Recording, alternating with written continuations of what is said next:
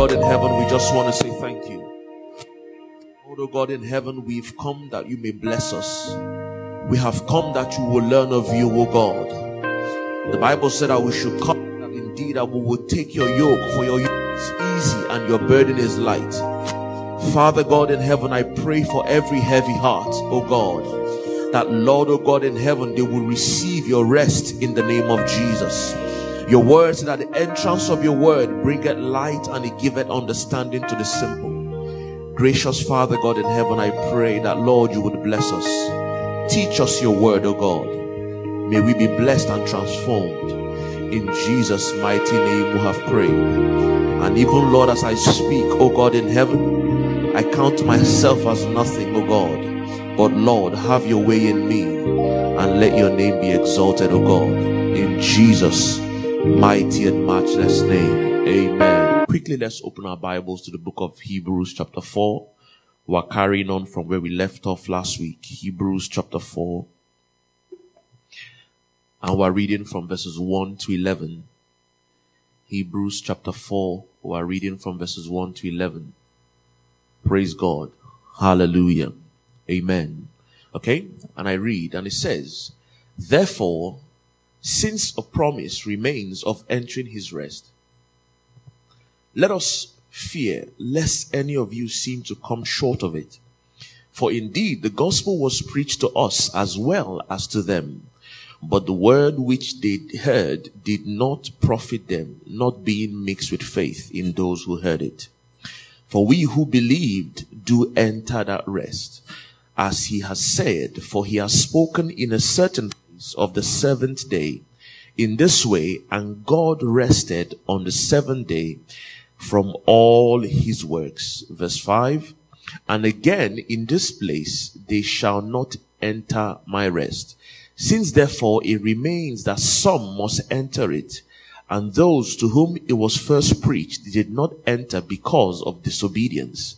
Again he designates a certain day, saying in David, today, after such a long time, as it has been said, today, if you hear his voice and do not harden your hearts, for if Joshua had given them rest, then he would not afterward have spoken of another day. Verse 9, there remains therefore a rest for the people of God. Hallelujah. For he who has entered his rest has himself also ceased from his works, as God did from his. And verse 11, let us therefore be diligent to enter that rest, lest any one of you fall according to the same example of disobedience. May the Lord bless the reading of his word in Jesus' mighty name. Amen. Praise God. For those of us who are writing, the title of my sermon this morning is Faith, the Pillar for Rest. Hallelujah. Faith, the Pillar for Rest. Just to give a brief recap for those of us who perhaps today happens to be your very first Sunday here, or even your very first experience of the place of victory. Ideally here in church, we love to theme our months, and in this month, we believe, according to God's inspiration through the Holy Spirit, that this month of June 2021 is our month of rest. Hallelujah. In other words, we are looking at God's idea of what it means to rest. And I want to believe for many of us here, the moment I mentioned the word rest, sleep came to mind, or perhaps relaxation. Hallelujah. But it's much more than that. Way, way, way more than that. Hallelujah. Praise God. And one of the things that we shared last week was we began to look at the scripture, and I began to paint a picture to give an image of the nature of God, in the sense that we understand that God is a responsible father. Praise God. And I remember I gave the example of a mother who is expecting her first child. Ideally, what she would do is to make sure everything she needs for that child is fully met before that child is born. Praise God. And so when we began to look at creation from Genesis chapter 1, we began to see how God, just like that expectant mother, began to lay down certain things that was necessary for the existence of mankind. Praise God. And I recall I gave the example, I said that, isn't it funny that God did not create Adam and Eve first? actually, he made sure everything was ready and Adam came to meet those things. Praise God. In other words, that goes to show that everything that you and I will ever need in the course of our human existence here, even for generations to come, God has already provided. And why do I say this? The Bible says in the book of Genesis chapter 2 verse 2 that he said that, and God on the seventh day rested. Praise God. In other words, if God had to rest, that means everything he needed to do was fully done. Praise God. And so the writer of Hebrews began to paint a picture here. And he was saying that indeed that there is a rest that God has created or that God has prepared for his people. However, a certain category of people did not enjoy or benefit from that rest as a result of disobedience. Some versions will say unbelief. Praise the Lord. Okay. And I recall I said that God does not sleep, because if we thought that God, when he said God rested, that God slept, then the Bible tells us here in Psalm 121 that he that keepeth Israel, he neither sleeps nor slumber. Praise God. And so the rest that we're looking at here is not the idea that God went to sleep. No. But actually, what does this rest mean? And I remember I gave that example on the cross of Calvary. Praise God. That at the point where Jesus had finished everything he needed to do on the earth, on the cross of Calvary, according to John's account of Jesus' death, it says here from verse 28 to 30 that after this, Jesus, knowing that all things were now accomplished. That's very key. All things were now accomplished, that the scripture might be fulfilled, said, I thirst. Now, a vessel of full sour wine was sitting there, and they filled a sponge with the sour wine and put it on hyssop and put it to his mouth. So when Jesus had received the sour wine, he said, it is finished. And bowing his head, he gave up his spirit. Praise God. In other words, there is nothing else God can do, or there is nothing else Jesus can do that hasn't already been done. And that is why the Bible says that, and Christ is now seated in heavenly places with the Father. Praise God. Okay? And so there is nothing else that Jesus needs to do. Rather, God is now charging you and I. He's making that invitation to you and I. There is a rest that I have prepared for my people. However, there is a qualification to entering that rest. Hallelujah. Okay? And so that just gives us a brief summary as we begin to journey on what we're looking at for today. And we're looking at faith, the pillar upon which we're going to rest. Hallelujah. Okay? And so when you begin to read Hebrews chapter 4, the writer begins to make a very interesting comparison. Okay? The verse 2 thereof, he said, for indeed the gospel was preached to us as well as to them. Praise God. Who is the them? The children of Israel. To those who the original promise was made. Praise God. And it says, but the word which they heard did not profit them. Hallelujah. Not being mixed with faith in those who heard it. Praise God.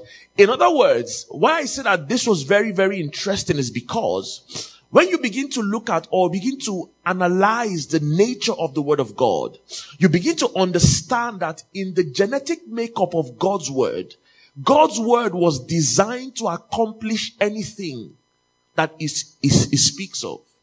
Praise God. God's word is designed by nature to accomplish anything God has said. If you look at the beginning, Genesis chapter 1 verse 3, the Bible says that what? And God said what? Let there be light. Praise God. And all of a sudden, what happened? There was light. Praise God. Okay? And the Hebrews chapter 4 that we began to read, verse 12 of it, is giving us the nature of the word of God. And it says that the word of God is living and what?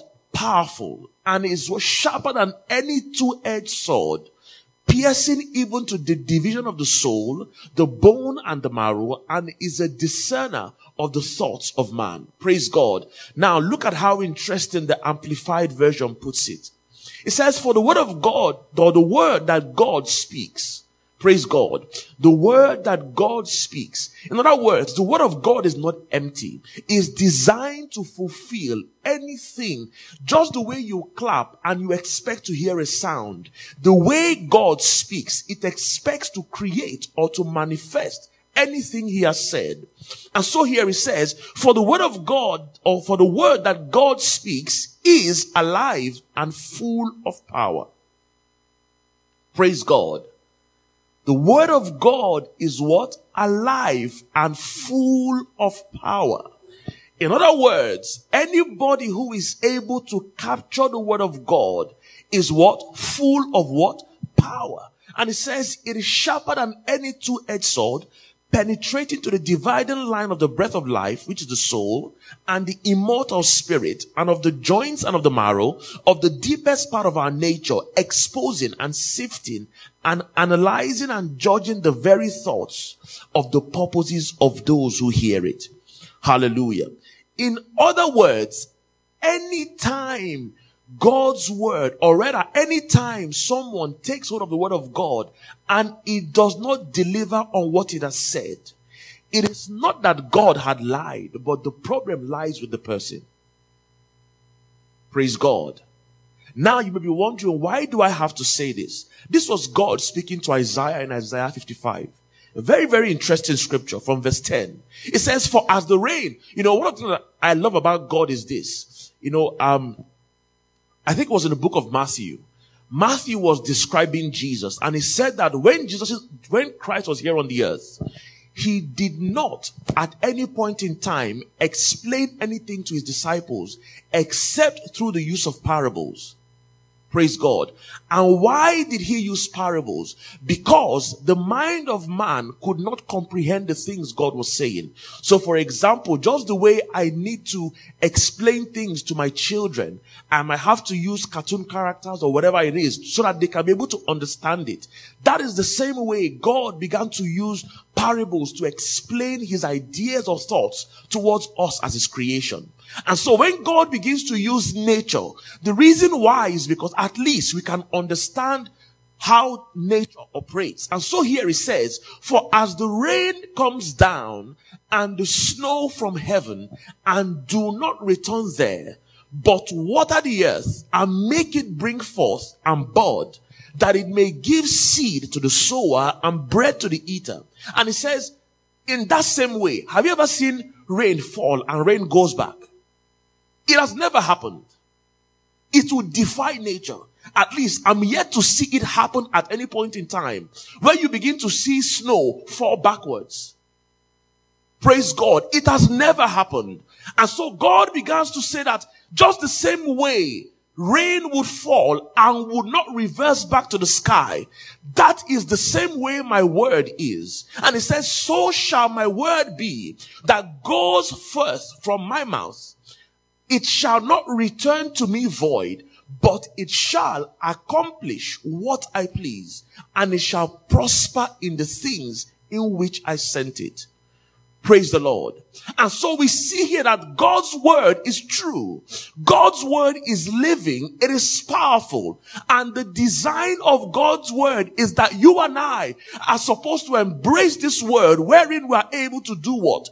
Exploits in the name of Jesus. Hallelujah. But again, what then is the problem? What then is the problem?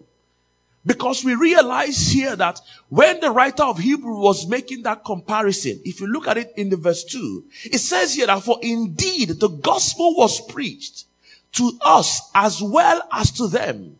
These were two categories of people. They stayed in church. They were in church together. Praise God. Same gospel, nothing new, no revised standard version. The same gospel. However, one benefited and one was at a loss. What was the difference? The Bible said that the reason why it did not accomplish was because it was not mixed with faith. Praise God. that the reason why you would have two people sit down under the same roof, under the same teacher, under the same atmosphere, and yet the results that both people accomplish are two different things. The Bible is saying that the only reason that is the case is nothing but what? Faith. Praise God. So therefore, that tells me that mathematically speaking, anytime I want to enter into rest, anytime I want to see God's promises for my life or anything concerning me be made manifest, all I need to do is to have what? The word of God mixed with my faith is what? Equals to my reality. Praise God. God's word mixed with my faith is what? Gives birth to the reality of what God has said. In other words, and I say this without any bias or whatever it is. Take for instance someone who is sick and is trusting God for healing. You see, I'm one of those that believe that it is not God's design that we carry sickness. It's my conviction. Praise God. You see, I came on Instagram the other day and I saw this guy that I highly respect, and he began to say that, that he suffers from a chronic illness and that does not make God a liar. True. However, he's saying that, he's against preachers who preach that sickness is not part of God's plan. But that's what it is. It's not according to design, because if sickness was supposed to be the idea of God, why was Jesus going about doing what? Doing good and healing all manner of diseases. Why? He might as well just said, God bless you and I'll see you in heaven. At least go there and wait for me. Praise God. And so we understand that any point in time, God's word is capable of delivering anything. And I mean without any bars held. Anything God's word says, God is capable of delivering. Praise the Lord. And so again, my faith, or rather my hearing of God's word, mixed with my faith in God, is capable of doing anything that God's word says. And so, regardless of anybody's situation, I'm not disrespecting anybody or whatever it is, but this is just scripture. Praise God. Because the Bible says in Romans 4, I think it was Romans 3 verse 4, it says, let God be true and every man a liar. Praise God. Let God's word be true. So therefore, anytime we try the word of God and it doesn't work, it's not God but me. That is one thing that you and I must settle. It is never God. Because if it was God, then he wouldn't have been resting. Praise God. I remember then, whenever I'm going to school, in secondary school, my dad always used to say something, because I dread those days, because I'm one of those that words mean more to me than physical pain or whatever it is. I'd rather you hit me physically than abuse me. Praise God. It's just my nature. Words mean a lot to me. And so my dad was one of those people that, whenever he called you to speak to you, I'd rather him spank me than talk to me. Because I will be sobbing. My dad will just be speaking to you and you will see your life in a mirror. I'm like, man. And then I wasn't doing so well in school. Praise God. So you understand why I had to have the lecture. And so he will speak to me, advise me, and I'll be sobbing. I'm like, I've got to get my acts together. And one of the things that my dad always used to say to me is this: I have done my part. Everything a father can do, I have done. I've sent you to the best schools. I've paid your school fees. You don't lack anything. Whatever you want to make of your life, the ball is what? In your court. That statement never made sense to me until I started watching tennis. Praise God. In other words, your coach can do everything you can do in practice, but when the game starts, it's just you and the ball. Praise God. And so you begin to see the image of God in our creation. And so every time the word of God does not work, it is not God. It is never God. God is never to be blamed. The question is, what am I not doing right? Praise God. And so today we begin to look at what does it mean? What is faith? Praise God. Because if we're saying that faith is the basis upon which we enter the rest. In other words, that rest is the thing that God has ordained for you and I, that we enter into that rest, that it takes faith to enter it. What then is faith? Hebrews 11 chapter 1 begins to tell us a story. And it says, now faith is the substance. Praise God. Faith is the substance. In other words, anything that you say is the substance is tangible. You can hold it. Praise God. Okay? And it says, now faith is the substance, the realization of things hoped for, the evidence of things not seen. It says, for by it the elders obtained a good testimony. Praise God. So therefore, if you were going to put the life of any Christian under observation, for someone who you would say that, oh wow, this guy is really doing remarkable things for God. If you look at their lives, before any manifestation, the substance of what you can see has to be faith. Praise the Lord. Faith is the substance of things hoped for, the evidence of things not seen. In other words, if you're trusting God for anything, and I say it, anything according to His word, before that thing will ever be your reality, you need to question yourself, where is my faith concerning this? Praise God. No matter whatever it is, I don't care whatever it is. If you're trusting God for anything, before its manifestation, faith must be present. Because the Bible said that it was through faith that our elders, the fathers of faith, the patriarchs, those who were martyred, this was how they obtained what they obtained. Praise God. All those parting of the Red Sea, all those turning water into wine, or anything you can imagine through scripture, faith was already at the forefront. The Bible said that Noah, being warned of God, in holy fear moved. Praise God. Noah had never seen rain fall in his life. Could you imagine? I don't know what rain looks like, but God said it's going to rain. And for 120 years, I'm building that ark. People are walking past. What are you doing? God said it's going to rain. I'm building an ark. People will mock you. People will make fun of you. But yet, God said it's going to rain. Praise the Lord. And so here is saying that the word was preached to us, but yet they did not enter, but I entered. Praise God. A man of God said that faith is being fully persuaded by the truth. Praise God. Faith is being fully persuaded with the truth, the prevailing circumstances notwithstanding, until the truth triumphs. Praise God. Being fully persuaded by the truth. What is truth? Truth is anything that God has said. Praise God. Being fully persuaded by the truth. By the truth. The prevailing, sometimes when God makes a promise, God's promise to us is never taking into account whatever is happening around us. Never.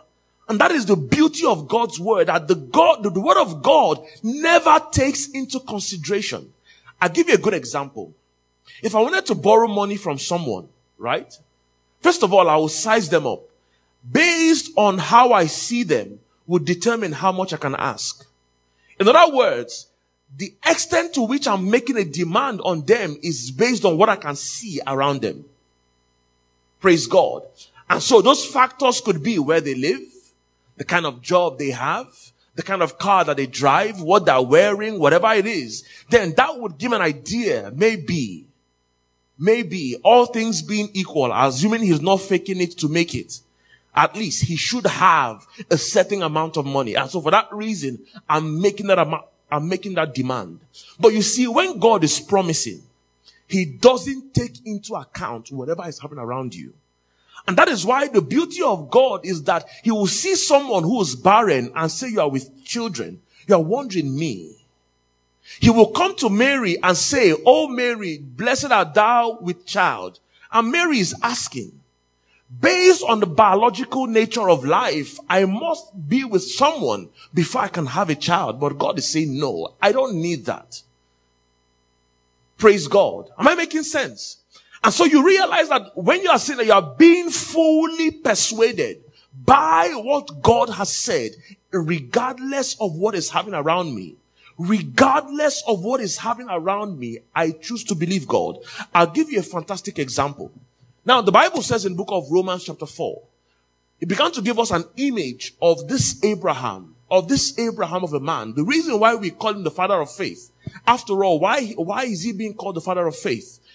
Romans chapter 4, from verse 17.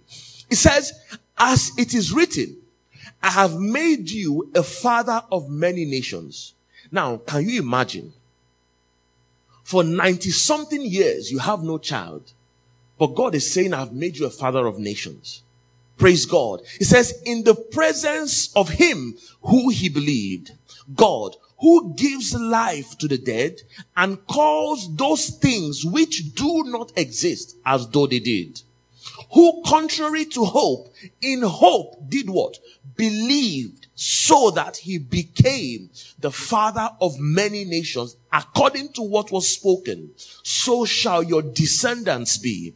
And not being weak in what? Faith. He did not consider his own body fully persuaded by the truth, already dead since he was about 100 years old, and the deadness of Sarah's womb, he did not waver at the promise of God through unbelief, but was strengthened in faith, giving glory to God, and being what? Fully convinced that what he had promised, he was able to perform. And therefore, it was accounted to him as righteousness. Praise God. Regardless of what was happening in his surrounding, I choose to believe God. You see, the man of God, Smith Wigglesworth, always said that, God is looking for men and women who are willing to take risks on his behalf. Those who are willing to say that if God said it, I choose to be foolish for Jesus. That whatever it will cost me, my pride, whatever it is, let them mock me, but I know that my God would make true his promise. Praise God. And so if God is promising us rest, then we must realize that for us to enter that rest of God, then we must come to that place where we are fully assured of what God has promised. For God is not a liar. Neither son of man that he should repent. Whatever he says he will do. You see, many a times, myself inclusive, we love to constrain God with this aspect of time. So for instance, a lady is trusting God to have children. And she knows that medically speaking, before you get to 40, is the timeline that God has to do what he has to do. But who told you that's the story? Praise God. Or for someone who is trusting God for, I can't imagine, a job or whatever, anything you're willing to believe God for. I often say that God is only responsible for what you believe in for. Praise God. God is only held responsible for what you and I believe him for. And so therefore, if we believe God for nothing, God does nothing. Praise God. Regardless of whatever we believe, God still remains what? God. So we begin to look now, why then is faith so important? Why is it so important? I said here that faith cannot be faked. Praise God. We cannot fake it. You see, I read my Bible sometime and I saw in Hebrews chapter 11, I don't have it on the slide, but I'll just read it quickly. Hebrews chapter 11, for anybody that is there, please. Hebrews chapter 11, verse 29. Hebrews 11:29. The reason why I say why is faith important? Hebrews chapter 11 verse 29. Okay. And I read. It says, by faith, the people crossed the Red Sea as on dry land. But the Egyptians, when they attempted to do the same, they drowned. Praise God. You see, one took the step of faith. The other didn't. One survived, the other died. You see, that's why you cannot afford to fake it. It's either you have it or you don't. And if you don't, then you must make every attempt to ensure that our faith is intact. And that is why faith is it's an individual journey. It's a journey. It's not collective. It's not collective. If it was collective, then everyone that the gospel was preached to would be saved. As free as salvation is, the Bible said that what? To everyone who believes, you must first of all do what? Confess with your mouth. And then you believe in your heart. Only then will you be saved. And so when you look at this faith of a thing, then you understand fully well that it must be something that you and I must have. Hebrews chapter 11 from verse 2 to 6, it says, for by it, our elders obtained a good report. But without faith, what? It is impossible to please God. Without faith, it is impossible to please God. For he who comes to God must believe that he is, and he is a rewarder of them that diligently seek him. Praise God. So quickly, what are the enemies of our faith? This is one thing that you and I must begin to watch out for. What are the enemies of our faith? Number one is unbelief. Number one is unbelief. God said it, but that's true, but I don't believe it. You know, I remember sharing a testimony with someone that I've heard testimonies of God turning somebody's, I think it was my mom that I was telling. And I was saying that I have heard testimonies of God changing someone's genotype from SS to AA. And she was saying, nah, that's not biologically possible. Praise God. Unbelief. Praise God. And the reality of it is God still remains God. God still remains God. Praise the Lord. Number two, for the sake of time, is worry. You see, the comparison between worry and faith is that they use the same energy. Praise God. The same medium through which you and I have faith is the same medium through which we worry.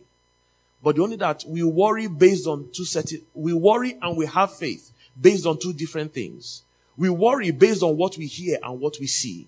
We have faith based on what we hear and what we see. And so the question is, what are we hearing and what are we seeing? Praise God. What are we hearing and what are we seeing? And I said in my notes that every warrior has the great capacity to be an individual of faith. For faith and fear use the same energy, but different outcomes. Feed your faith with the word of God and you will achieve what you desire. Feed your fear by focusing on your present circumstances, and what you fear most will become the obvious. Praise God. Just like the story of Job. Job said that the greatest thing that I have feared has come upon me. Although the Bible used that to give us an example, but I believe truly that that was not the intent of God. But the Bible says that what? All things work together for them that love God and accord according to his purpose. Number three is intellectualism. We live in a generation where we question everything. Praise God. But the reality of it is, if you must believe God, then you must be foolish. Praise God. If you are willing to believe God, then you must be foolish. Because the reality of it is our generation believe in a God that they can see. But the Bible said that we believe in a God that by faith, we believe that this world that we are living in was framed by the words of God. Hallelujah. And so therefore you meet people that say, oh no, I believe in science. But you see, the reality of science is that I say it that science is just man's way of explaining what God has already done. That's science. Because you're studying the ins and the outs, the beginning and the ending to see how this thing works. But if we are dealing with God, then we must be willing to acknowledge that our knowledge is only but limited. I recall a case in scripture, 2 Kings chapter 4 from verse 1. 2 Kings chapter 6 verse 1. The Bible said that there was great famine in the land. And the man of God said that by this time tomorrow, things are going to change. An economist said, even if it was so, even if God was to open the windows of heaven, it can never be. Praise God. Not with God. Not with God. Remember I said, every time you look at the promise of God, imagine if rain can go back. If you have never seen that happen, so is the word of God. It must accomplish the thing which it has spoken of. But it will take you and I to believe it totally. And I end with this statement. It says there are 4 principles we need to maintain. Number 1 is to first read the word of God. That is the only way through which faith can come. We cannot have faith through observing the nature, or rather our surroundings. No. Faith, if it's God kind of faith, faith can only come by what? Hearing. And hearing what? The word of God. Number 2 is that you must do what? Consume the word of God until what? It consumes you. And this is where the Holy Spirit is there to help. Because the Bible said that when the Spirit of truth shall come, he will what? Guide you into all truth. The devil cannot steal the truth that you know. Praise God. The devil cannot steal the truth that you know. Praise God. And that is why it is relevant that you and I do what? Give ourselves wholly to the word of God. And it says, number 3 is to do what?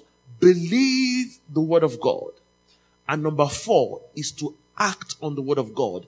Any word that you believe and you have not acted upon is that you don't truly believe. Remember I said that when you read Hebrews 11, all those testimonies we read and we are inspired started at the beginning of it was faith. Praise God. And so for that reason, if you truly claim that you believe God, then you must take steps in what God is asking us to do. Because only then are we able to see the manifestation of God's promise. I remember reading the book of Joshua. The Bible says that Joshua got to the river of Jericho and he told the priests who were carrying the Ark of Covenant that they should step into the water. Praise God. And I realized that it was only up until they took their step, the first step, the river did not part. But many of us will say, Lord, part the river, then I will cross. Praise God. But God is saying, take the first step and see if I will let you drown. Because I know the God in whom I have believed. Because this God that we're talking about here is he says what he means and he means what he says. If God has said it, it will surely come to pass. The only thing is, how well do you and I believe God? And I pray in the name of Jesus that the Holy Spirit, who is there to expose us to the deep mysteries of God, would open us up to this word of God, that you and I come to the place where we are fully assured that God would not leave nor forsake us. Let us bow our heads even as we pray. You know, like I said earlier on, the only way through faith can come is by hearing the word of God. The Bible says that indeed that the word of God was preached to them as it was to us, but it didn't profit them because it was not mixed with faith. The reality of it is that this experience only starts with making Jesus your Lord and your personal Savior. And so perhaps you're here and you are yet to accept this Lord Jesus as your Lord. Why don't you say this prayer with me? Because that's the basis upon which this beautiful journey starts. Just say with me, Lord Jesus, I acknowledge that you died for me on the cross of Calvary. And on the 3rd day, you rose again. I confess myself before you as a sinner. I ask that you forgive me of my sins. Cleanse me with your blood. And cause me to walk in the reality of the new creation. Even as I call you my Lord and my personal Savior. in Jesus' mighty and matchless name. Amen. Everlasting Father God in heaven, I thank you for your word that you have made life to us, O God. My Father, my God in heaven, I pray for everyone that is believing you for one thing or the other. Your word says in the book of Psalm 34 verse 5 that they looked unto you and they were radiant and they were no longer ashamed. I pray for that grace upon our lives, O God, that Lord, it will be said of us that we trusted you to the very end, and that your name was glorified in our lives in the name of Jesus. Thank you, Almighty God in heaven. In Jesus' mighty and matchless name we have prayed.